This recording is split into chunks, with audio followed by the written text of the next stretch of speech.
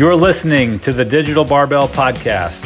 Our mission is to provide you with a clear path to health and fitness through education, coaching, and accountability. We are your hosts, Jonathan and Blakely Fletcher, and we are here to serve you. If you like what we're doing, please subscribe to this podcast and leave us a 5-star review so that we can reach more people. You can find us daily on Instagram and Facebook at Digital Barbell. Now, let's get to today's topic.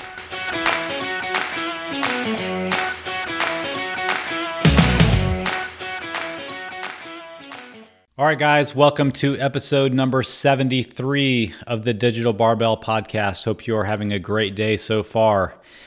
Coming at you today with another episode of Monday Motivation. I'm a little bit anxious about this episode because it's personal, but I thought my story might resonate with some people and give them some hope.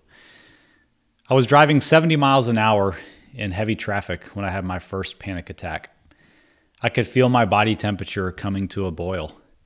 My vision was narrowing in and getting black all around the edges.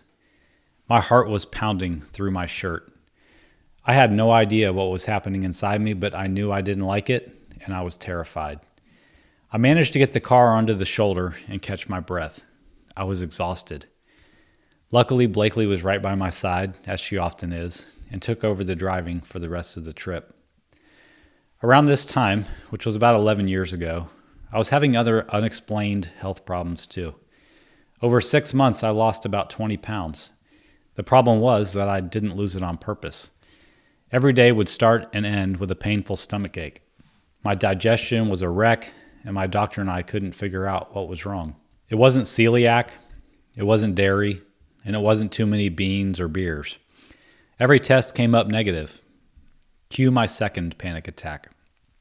I hope you've never had a panic attack. It's a super scary experience. And I'm pretty sure the conditions of my second one rank up there pretty high on the list of places you definitely don't want to have one. I was getting a haircut.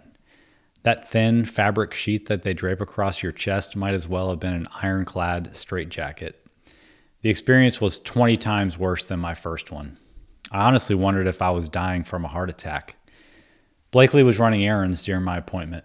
By the time she picked me up, I was exhausted, spent. I was done. All I wanted to do was curl up under a blanket and hit the skip button to the next day. On the surface, everything looked hunky-dory. We owned a successful real estate business, lived in a nice house, had a great supportive group of friends. Why was I losing weight and having anxiety attacks? Why was my physical body letting me down? It didn't make sense. It was right around this time that there were some super heavy things going on behind the scenes. My parents were divorcing after being married for over 30 years. The whole situation was a mess, and I got wrapped up in it. Things got bad. Stress was high, and there were more than one late-night phone calls that made my heart pound as soon as I saw the caller ID. Looking back, I was in a pretty bad way. Through prayer, talking with a therapist and a psychiatrist, we figured out what was going on. Guess what was at the root of my stomach issues? Guess what doesn't show up in the camera on an endoscopy or a colonoscopy? Guess what can bring waves of heat and panic over your physical body? Your mind. Maybe this isn't breaking news to some of you, but it was for me. The constant underlying stress and anxiety I was letting control my mind was breaking down my physical body, literally.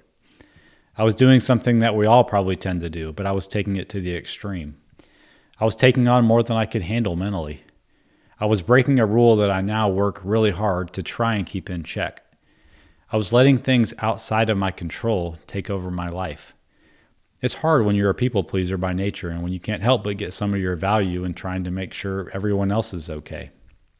But it wasn't until I kept practicing letting go of things that I have no control over that my anxiety started to taper off, and I could finally eat a meal without fear of ending up in pain. If you know me, you know I still have the heart of a servant. My job is literally to help others with things that they're struggling with. But both personally and professionally, I've learned that I can't take control of someone else's life and fix them. I can't bear the weight of their struggles if I have no control over their behavior. I can only support, guide, coach, and provide loving accountability to my friends and clients while leaving space for what is in my control and trying to let go of what isn't in my control. It's a process, though. It's not as simple as just doing it. And I'd be lying if I said I was doing this whole let go of what you can't control thing perfectly. Even though I haven't had a full-blown panic attack since that fateful haircut, I've felt those feelings of anxiety start to creep back in more than a few times. I have to keep coming back to what keeps me grounded, my faith. I can't do any of this stuff on my own, which is actually convenient since I don't have to. Even spending just a few minutes every morning in the Word, praying, journaling, and getting my mind right helps me immensely. I rely on the support and honest feedback that Blakely gives me. She can see the signs of stress creeping in before I can most times. I work hard not to dwell on the problems in my life that are out of my control. Staying away from the comments section of news articles and chronic Facebook abusers goes a long way in bringing my anxiety down. When I encounter a serial complainer, I listen and sympathize, but I don't engage, or worse yet, take on their drama that I can't even control. And you probably won't be surprised by the last way that I help keep my anxiety in check. I prove to myself that I'm strong and capable in mind and body by doing hard things voluntarily. I train. I push myself. Training makes me stronger, not just the strength of my muscles, but my mind. A panic attack is a terrifying thing to go through. You feel helpless, weak, and afraid. That fear feeds into a loop that intensifies the terror of what's happening in the first place. But knowing that I can push myself to my limits at will without breaking shows me that I'm stronger mentally than I give myself credit for. Are bench presses and burpees the cure-all for anxiety? I don't think so, but I know that they can help. I know the confidence you gain from doing hard things carries over into your whole life. If you've ever had a panic attack in the past, I'm sorry. If you struggle with anxiety, I get it. If you tend to take on more than you can handle, I'm like you. Take a deep breath. It's going to be okay. Are there things you're wearing yourself out with mentally and physically that you have no control over? Let them go. Use that energy to focus on things that will actually serve you. Are you burning yourself out or building up anxiety and online nonsense that you could do without? Let it go. Are you taking advantage of the mental benefits of doing hard things like training and burpees? You should be. If you'd like to share your experience with anxiety, I'd love to hear from you.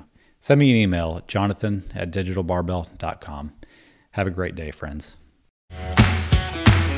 Thank you all for listening. We truly appreciate it. But real quick, before we go, do us a favor and subscribe to the podcast and leave us a review.